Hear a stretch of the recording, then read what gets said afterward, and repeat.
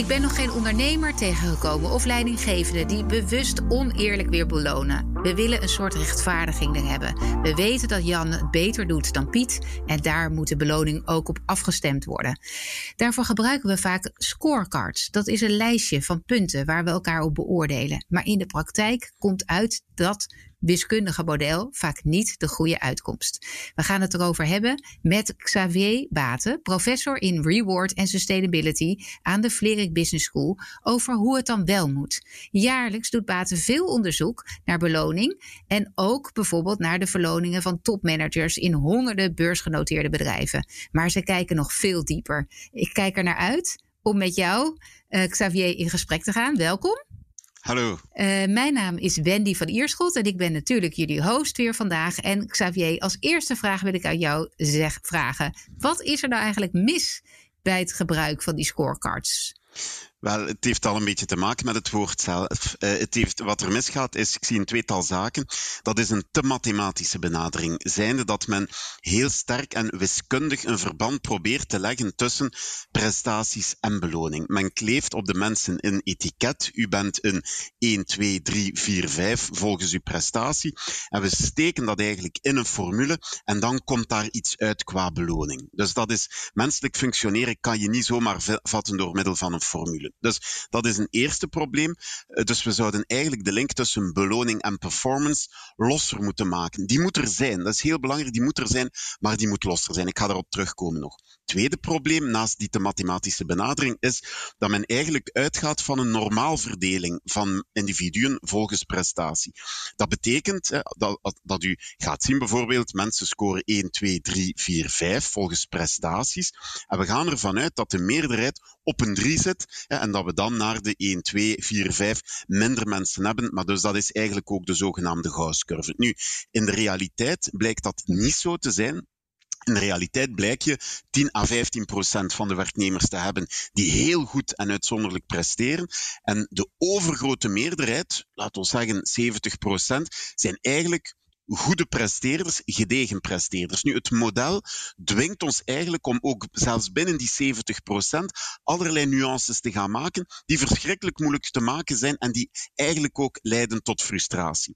Ik wil eventjes om dit te verduidelijken en om te zeggen eigenlijk, het is bij wijze van spreken wat van slecht naar goed. Hè. Dus wat je heel veel ziet op vandaag nog, zijn bedrijven die aan hun leidinggevende een meritmatrix meegeven. Nu, wat zit in die meritmatrix? Daar zitten twee zaken in. Dat is enerzijds de evaluatiescore van het individu. En anderzijds, waarnaar men ook kijkt, is waar zit dat individu in de salarisschaal? Zit die laag, middelmatig, hoog enzovoort? Dat betekent heel concreet dat je, als je die 5 prestatiescores die men kan geven aan een individu, combineert met 5 mogelijke plaatsen in die salarisband, kom je uit op, hou je vast, 25 cellen. En dus dat betekent dat de leidinggevende kijkt, dat is iemand die oké presteert, laten we zeggen een 3, en die zit ongeveer in het midden van de salarisband. Die kan ik een salarisstijging, of die moet ik een salarisstijging van 2% geven. Dus dat is model 1. Model 2 is, concreet voorbeeld, heb ik daar gezien bij ABN AMRO. ABN AMRO zegt aan de leidinggevende, wel kijk, u kan een salarisstijging toekennen tussen de 0 en de, hou je vast, 7% op basis van 3 zaken. Vitaliteit van de werknemer, ontwikkeling, dus hoe ontwikkelt die persoon zich in de job, gaat die ook trainingen volgen enzovoort. En dan ook het gedrag. Is dat gedrag in lijn met cultuurverantwoordelijkheid en zo. En daarmee moet de leidinggevende het doen. U voelt zeer duidelijk het verschil met het eerste. Maar u kan ook zeggen, er zijn heel veel bedrijven die zeggen van, amai, maar dat vinden we toch wel een stukje gevaarlijk. De vakbonden zijn daar ook dikwijls niet mee akkoord. Van ja, u geeft zeer veel vrijheid aan de leidinggevende. Wat je dan soms ziet, is een tussensysteem. En ik denk dat dat voor heel veel bedrijven wel relevant kan zijn. Waar dat je dus de mensen gaat onderverdelen in 3 categorieën. Waar dat je zou kunnen zeggen, ja, dat zijn mensen met een eerder zwakke bijdrage. Dan mensen met een goede bijdrage. En dan mensen met een exceptionele bijdrage. Een beetje zoals de prestaties verdeeld zijn. En bijvoorbeeld 3 posities in de salarisschaal. Dan krijgt men 9 cellen, waarbinnen de leidinggevende telkens dan binnen een vork salarisstijgingen kan geven. En dat is voor mij eigenlijk een goed evenwicht tussen een zeer vergaande vrijheid, wat je mag doen. Het systeem van ABN AMRO vind ik lang niet slecht, maar dan heb je toch wel een bepaalde maturiteit nodig als bedrijf. Dus tussen dat uiterste enerzijds en anderzijds het uiterste waar je er eigenlijk heel mathematisch mee zal omgaan. Want heel belangrijk is, dat heeft onderzoek aangetoond, men noemt dat een incentive explicitness. En wat is incentive explicitness? Dat is eigenlijk mijn eerste model, met mijn 5 scores en 5 plaatsen in de salarisband.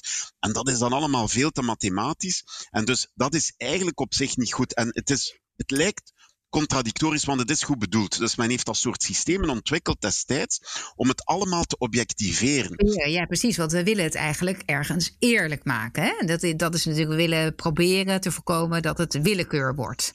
Ja. Want je zei al aan het begin even in de introductie van dat beloning en performance aan elkaar moet gekoppeld zijn. Kan je er nog iets over zeggen? Want we maken dit. Soms vraag ik me wel eens af van natuurlijk ik ben het met je eens dat de beloning afgestemd moet zijn op bijvoorbeeld de ervaring, op wat je bijdraagt aan het bedrijf. Maar dat prestatie-element, die prestatiebeloning erbij, doet dat nou zoveel goed?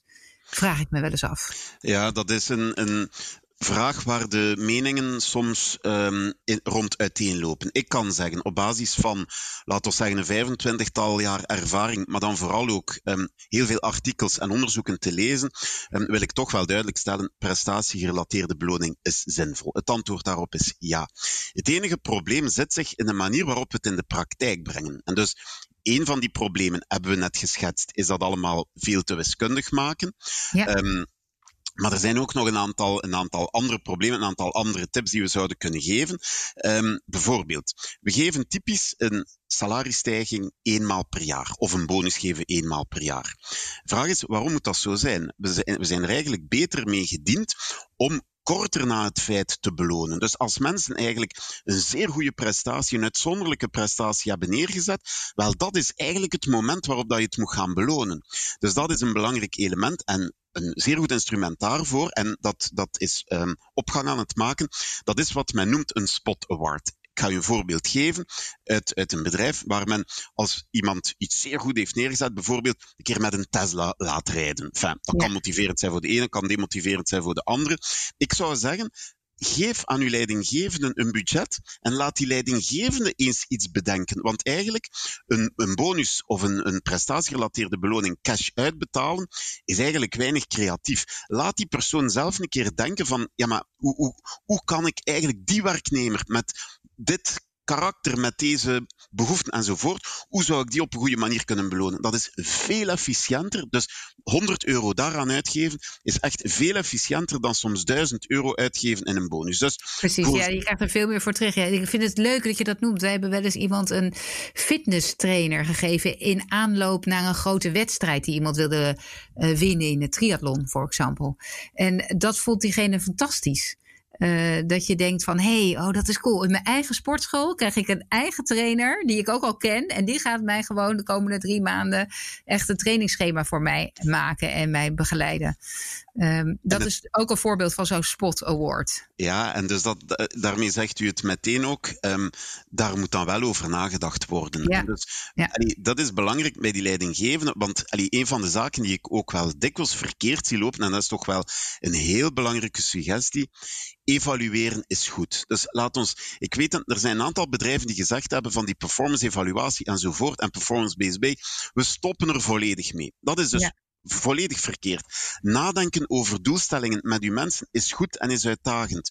Evalueren is heel goed, maar het probleem is dat we veel te weinig evalueren en dat we het niet op de goede manier doen, want we gaan evalueren, we gaan samen zitten en het doel zal zijn een prestatiescore en dat zal de beloning bepalen. Nee, heb dikwijls met de mensen feedbackgesprekken. Dat moet eigenlijk continu mogelijk zijn. En zie dat loongesprek los van al die feedbackgesprekken. Want de leidinggevende moet zich laten, noem het, bevruchten met wat hij of zij ziet naar de prestaties van het individu. Maar ook bijvoorbeeld wat de collega's van het individu denken. Wat het individu zelf aangeeft. En dan is het de leidinggevende die met argumenten eigenlijk moet komen tot een prestatiebeoordeling. Een andere suggestie die ik ook nog heb, is collectieve beloning. Dus we hebben de neiging om telkens heel sterk individueel te werken en dat mag.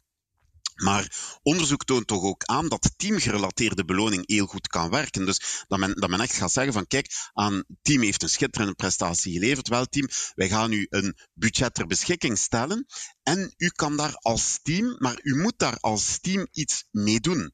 Dat kan een bepaald uitje zijn, dat kan bijvoorbeeld samen deelnemen aan een bepaalde conferentie zijn en al dat soort dingen. Dus in plaats van het systeem dat we nu nog altijd dikwijls zien van jaarlijks het evaluatiegesprek, gevoed door een prestatiescore. En dan laten we ons reward-model op los en onze formule en hoera, we krijgen daar iets uit. Nee, dat is niet de goede benadering. Denk na over die continue feedback. Denk na over de payout van een bonus. Het moet niet altijd cash te zijn. Denk na over een collectieve beloning. En denk ook om veel meer tussendoor ook beloningen te gaan geven. En men zal misschien de vrees hebben van, ja, maar oei, hoe gaan de mensen dat gaan perciperen? Gaan ze dan nog als rechtvaardig zien enzovoort? Wel, dat blijkt eigenlijk wel heel goed mee te vallen. Dat is een hele reeks van adviezen. Heel mooi. Dus ik ga ze zo direct ook nog even herhalen voor de luisteraar. Want eigenlijk heb je gezegd, als we kijken naar het traditionele model van we gaan proberen om aan het eind van het jaar iedereen te plotten in prestaties op een normaalverdeling. Dus dat betekent een aantal mensen scoren niet goed, een aantal scoren in het midden en een klein gedeelte scoort heel uitzonderlijk goed. Dat je zegt, die normaalverdeling bestaat eigenlijk niet echt. Dus hou daarmee op. Realiseer je dat het beter is om gewoon in ieder geval die exceptionele groep eruit te halen. En voor de rest veel meer te kijken naar continue feedback. Payout, niet alleen in geld, maar ook in kleine, ik vind dat een leuk woord, die spotbonus. En ook kijken naar collectieve dingen. Wat voor budget kun je maken om met het hele team iets leuks te doen. En doe het ook tussendoor en niet alleen maar op één moment in het jaar waar iedereen er eigenlijk op rekent. En in mijn ervaring ook heel vaak juist er teleurgesteld van kan zijn. Omdat we vaak ook vergelijken met anderen en dan horen, hey, maar die ander heeft ook een bonus gekregen, dus zo bijzonder was ik niet. Terwijl je dan vaak het gevoel hebt dat je toch iets anders hebt gedaan dan de ander. Vat ik het dan een beetje goed samen? U vat het perfect samen. En misschien nog een heel klein element, zorg voor verrassing. Maar ik bedoel, het klinkt misschien merkwaardig om te zeggen van ja, je moet met belonen kunnen verrassen. Ik bedoel daar eigenlijk mee dat we een stuk af moeten van het vooraf gedefinieerde allemaal. Van ja, we weten, dit is weer de evaluatieronde en huppel de pup. En de mensen raken daar eigenlijk ook een stuk door gedemotiveerd. Ja. Precies. Hey, u heeft ook heel veel onderzoek gedaan naar verantwoord belonen. En dat het woord verantwoord associeert bij mij ook naar duurzaamheid en naar iets anders dan wat we nu gewend zijn. Welke elementen komen aan de orde als we het hebben over verantwoord belonen? Wel, eerst en vooral verantwoord belonen is iets heel recent. En ik weet, we moeten altijd opletten als we praten over trends en nieuwe uitdagingen. Maar ik denk wel dat er in verantwoord belonen echt wel iets zit. We zien op vandaag algemeen wel een grote trend rond duurzaamheid. Dus duurzaamheid, en dat is geen trend, het is eigenlijk een noodzaak, zou ik zeggen. De vraag die wij ons gesteld hebben is van, ja, we zien duurzame ontwikkeling op maatschappelijk vlak als belangrijk. We zien duurzaam ondernemen op bedrijfsvlak belangrijk. Hoe kan je dan eigenlijk daarmee omgaan in beloning? En ik denk dat we daar een viertal dimensies onder hebben. Ik zal ze eerst eventjes opsommen. De eerste dimensie is wat ik zou noemen rechtvaardig belonen. En dat is eigenlijk bijzonder eenvoudig qua inhoud, maar niet altijd qua het in de praktijk brengen. Dat is discriminatie uitsluiten. U zou ervan verbaasd staan hoeveel discriminatie er nog in beloning zit. Dus dat is de eerste dimensie, rechtvaardig belonen. Een tweede dimensie is om in onze beloning eerder dan op het hic et nunc financiële ook nadruk te leggen op het financieel, mentaal en fysiek welzijn van de werknemer. Ik zal dat zo meteen ook wat verder uitleggen, dus dat is de tweede dimensie.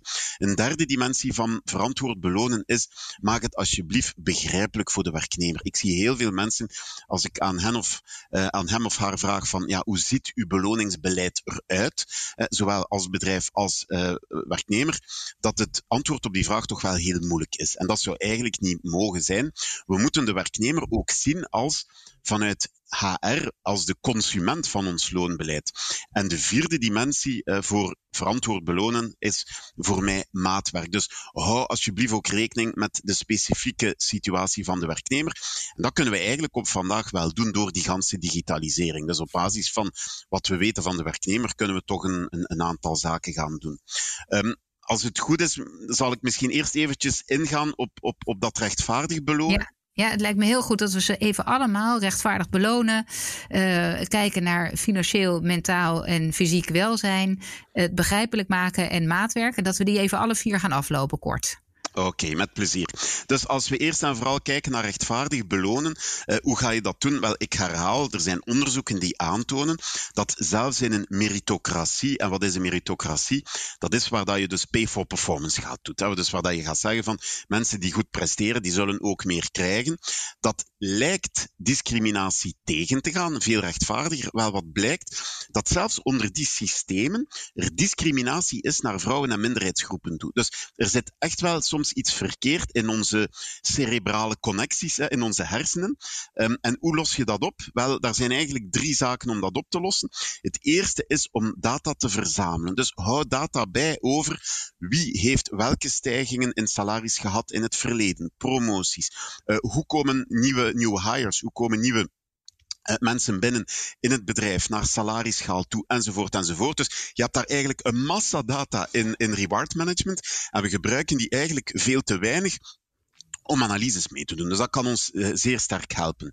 Ja. Tweede is... En mag ik daar even een vraag over stellen? Want bedoel je daar dan mee dat als je naar die data kijkt en je ziet opvallende verschillen in trends, dus wij promoveren onze dames veel minder snel dan onze heren, of we zien dat juist jongeren minder snel stijgen dan ouderen, of we zien in culturele achtergrondverschillen dat je dat uit die data-analyses kan maken. Is dat wat je daarmee bedoelt? Ja, en dat is meteen ook de tweede stap. Dat is wat we dan noemen die transparantie. Dus dan doe je die analyses en dan toon je die ook. En dat is, want we zijn eigenlijk begonnen door te zeggen, we houden niet van scorecards, maar dit zijn scorecards om wel van te houden. Ik bedoel daarmee dat leidinggevenden voor een team mensen in hun team, in hun groep enzovoort, die zaken ook effectief gaan zien. En wat je dus wel ziet, is op het moment dat dit visibel gemaakt wordt, dat leidinggevenden ook een besluitvormingsproces sterk gaan verbeteren. En de laatste belangrijke dimensie hierin is wat men de accountability noemt, dus de verantwoording. En dus dat je eigenlijk zegt aan uw leidinggevende van kijk, u moet als u salarisstijgingen, bonussen enzovoort gaat toekennen, dan moet u dit eigenlijk ook gaan verantwoorden. En niet door middel van het is deze of geen evaluatiescore. Nee, dit is de reden waarom ik dit geef. En dat is de laatste tip rond rechtvaardig belonen, om een soort beloningscommissie te hebben, niet op niveau van de Raad van Commissarissen, maar binnen het bedrijf, waar leidinggevenden van het bedrijf deel van uitmaken, en die als commissie eigenlijk al die data gaat bekijken, bestuderen, en dus uitzonderlijke gevallen ook gaat identificeren. En daar dus gaat zeggen van, hier zitten zaken in die eigenlijk niet zouden mogen kunnen. En dus het is het verzamelen van data, het visibel maken van die data, dat eigenlijk op zich al het besluitvormingsproces effectief sterk zal gaan verbeteren. Ja, en wat ik aardig vind is dat u ook zegt, we combineren de verschillende leidinggevenden bij elkaar in een beloningscommissie. En dan kunnen ze ook over het geheel kijken. Hè? Van welke data is het nou? Want dan ga je ook verschillen zien vaak. In de ene afdeling worden mensen makkelijker gepromoveerd dan in de andere. Of vallen er meer bonussen. En is dat eerlijk? Soms kan dat zo zijn. Het hoeft niet in iedere afdeling hetzelfde te zijn. Maar het is wel goed om dat naast elkaar te leggen en daar met elkaar te over hebben. Absoluut. Je krijgt eigenlijk een soort lerende organisatie op dat vlak. Hè? Ja, precies. Oké, dus dat over rechtvaardigheid en met name om te zorgen dat we discriminatie uitsluiten, de data gebruiken, transparantie over die data en vervolgens ook de accountability uitleggen waarom doen we dat en dat in een grotere groep kunnen doen en niet alleen naar het individu aan wie je dat wel of niet toekent. Is daar nog iets anders over te zeggen? Nee, rond die rechtvaardigheid niet. Ik denk dat we dan misschien kunnen naar dat tweede puntje gaan. Ja. Dus dat welzijn. Ja. Dus het welzijn van de werknemer, dus dat is voor mij ook een heel belangrijk onderdeel van verantwoord belonen. En daar hebben we eigenlijk 3 zaken onder. De eerste dimensie is het financieel welzijn. En u zal zich misschien de vraag stellen van, wat betekent financieel welzijn? Wel, voor mij betekent dat eigenlijk dat die beloning, die financiële beloning, niet enkel op de korte termijn zit, maar bijvoorbeeld ook voorziet in iets als er iets gebeurt met de werknemer. Ik bedoel daarmee, er zijn veel mensen die waarschijnlijk in absolute armoede naar hun levenseinde zullen gaan. We leven langer, maar hebben we voldoende financiële middelen? Vraag is als werkgever, wat willen wij daaraan bieden? Wat willen wij daaraan doen? Dus als werkgever moet men een balans maken tussen de korte termijn beloning, dus op dit eigenste moment of over dit jaar, en de beloning op langere termijn, als mensen met pensioen gaan. We noemen dat ook wel uitgestelde beloning. Dus ik kan niet voldoende benadrukken dat door de ganse vergrijzing, die op zich een goede zaak is, en het langer leven is een goede zaak, maar dat betekent dus dat mensen ook op een veel langere termijn ook financiële middelen gaan nodig hebben. En laat mij zeggen dat de discussie tussen gaan we op 65, 67, 68, 69 met pensioen, dat gaat het grote verschil daarin niet maken. Dus we moeten dat doen. Bovendien hebben wij gezien uit onderzoek dat mensen die een gedegen pensioenplan hebben, gecombineerd met een goede ziekteverzekering en een aantal aanvullingen vanuit de werkgever, ook een veel beter gevoel hebben van wat men noemt perceived organizational support. Dus die werknemers hebben het gevoel van, mijn werkgever steunt mij hier effectief. Dus dat is een heel belangrijke dimensie. Kijk niet enkel naar de beloning nu, maar ook als werkgever naar de uitgestelde beloning. En dan denk ik het gegeven van het mentaal en fysiek welzijn. Ik denk dat de coronaperiode ons daar met de neus op de feiten heeft gedrukt. En dat was al beginnende, maar daar werd eigenlijk te weinig aandacht aan besteed. Mentaal welzijn van de mensen is belangrijk. Bijvoorbeeld vraag aan mensen als leidinggevende gewoon een keer ook, hoe gaat het met u? Dan zal u een eerlijk antwoord krijgen. Organiseer zaken. Wij hebben zelf bijvoorbeeld in mijn eigen team het concept superteam. Ik ga als leidinggevende zelf soep maken voor mijn teammates. Ik ga die bij hen gaan brengen en we gaan dat combineren met een wandeling van 1 uur. Dat is voor iedereen goed. En mensen kunnen echt, daar komen heel veel zaken naar boven dikwijls. Je kan teams laten vragen om recepten met elkaar uitwisselen. Dat zijn allemaal zaken die zorgen voor het mentaal welzijn. Ja. En dan natuurlijk ook nog het fysiek welzijn. Bijvoorbeeld laat mensen wandelend vergaderen, zorg voor korte workouts enzovoort. En zo ga je dus een bepaalde cultuur creëren als bedrijf die veel belangrijker is, vele keren belangrijker is dan een ogen puur, ik het noem, financiële beloning. Ja, ik heb daar 2 vragen over. 1 opmerking en 1 vraag over. 1 opmerking over dat fysieke hebben wij dus inderdaad, dat doen we al langer, maar nu nog meer benadrukt. Van zorg dat je in ieder geval 1 vergadering per dag wandelend doet als je geen ander moment hebt. En we gebruiken daarvoor ook de Ommetje-app. Dan kan je dus zien hoeveel meter je hebt gelopen. En dat levert een aardige en leuke competitie op. Dat mensen denken ook, ik moet nog even snel wandelen, want dan sta ik boven die of mijn collega daar. Dus dat levert bij ons in ieder geval leuke energie onderling op. Over dat pensioen kan ik je heel goed volgen hoe belangrijk dat is. En tegelijkertijd merk ik dat mensen als ze moeten kiezen tussen verschillende werkgevers eigenlijk veel meer kijken naar hun salaris nu dan naar de pensioenopbouw. En als je dan voornamelijk, er zijn een heleboel hele grote bedrijven, maar in Nederland en vooral onder onze luisteraars zitten ook heel veel kleinere bedrijven waarin die pensioenlasten heel hoog zijn. En als je dan al moet concurreren tegen gaat iemand bij een corporate werken of bij jou, dan zie ik ook wel vaak dat medewerkers zelf ook die keuze maken voor de kortere termijn en niet zozeer voor de langere. Wat is jouw visie daarop? Wetende dat we nog niet zoveel tijd meer hebben trouwens. Maar toch. Ja, ik zie daar een evolutie in. Hè. En ik zie wel dat werknemers toch zich meer en meer bewust zijn van het feit dat gewoon de basis sociale zekerheid niet altijd voldoende zal zijn. Dat is 1 punt. Tweede punt is, ik denk dat het voor een bedrijf belangrijk is om een soort total reward DNA te hebben. Dus hoe wil ik mij als werkgever in die markt zetten en om daar keuzes in te maken? Ik heb onlangs een consultancy firm geadviseerd die eigenlijk zelf heel bewust de keuze gemaakt heeft. Wij gaan niet doen zoals veel andere consultingbedrijven en focussen op de cash nu, maar wij gaan zeer sterk focussen op de uitgestelde beloning, een goed pensioenplan en ontwikkelingsmogelijkheden. Want wij hebben echt een lange termijn traject met mensen. Maar dat moet men expliciteren en dan moet men zeggen op elk van die zaken waar willen we zitten en waarom. Ja. Oké, dus dat gaan we doen. Dan hebben we nog 2 punten te behandelen in onze laatste 5 minuten van de podcast. Dat is het begrijpelijk maken en maatwerk leveren. Zou je daar nog op toe kunnen lichten wat je daarmee bedoelt? Ja, wel, het begrijpelijk maken, ik ga het eventjes zo zeggen. Het is beter dat u een middelmatige benefit toekent waarover goed gecommuniceerd is, dan een goede benefit waarover matig gecommuniceerd wordt. Dus ik bedoel daarmee, beloning is een vrij technische aangelegenheid. Eerst en vooral moeten we bij elke beslissing die we nemen rond beloning proberen te doorgronden van, zullen we dit kunnen uitleggen? Ik noem dat ook de grootmoeder- of grootvadertest. Als u als bedrijf een loonbeleid heeft waarvan u zegt van, ik krijg dit aan mijn grootmoeder of grootvader, hopelijk zijn die nog in leven, niet uitgelegd, dan is het gewoon niet oké. Ja? Dus we hebben de neiging om daar de zaak overcomplex te maken. Dat is een element. Een ander element, en dat is een zeer concrete suggestie, is ontwikkel een total reward statement, waar de werknemer op jaarlijkse basis of zelfs online eigenlijk een overzicht krijgt, gepersonaliseerd, van alle voordelen en ook het salariële enzovoort waar hij of zij recht op heeft. En dat is tegelijk ook de manier en het moment waarop dat je aan de werknemer duidelijk kan maken van wat er allemaal aan beloningsinstrumenten in die total toolbox zit. En dat blijkt een heel effectief instrument te zijn om de waardering ook effectief te gaan verhogen. Dus het moet begrijpelijk zijn. Ik vind het wel. Ik ga die zin echt onthouden. Van een goede benefit met matige communicatie is net zo slecht of even goed als een slechtere of een matige benefit met goede communicatie. En dat is natuurlijk wel zonde. Als je een goede benefit hebt, dan moeten we zorgen dat er in ieder geval echt goede communicatie over is, die iedereen begrijpt, zelfs je grootvader.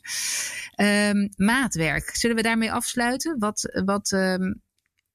Want ik moest heel even denken aan dat cafetaria-model wat we vroeger hadden, of vaker hadden, dat je dan je leaseauto kon inruilen tegen meer vakantiedagen.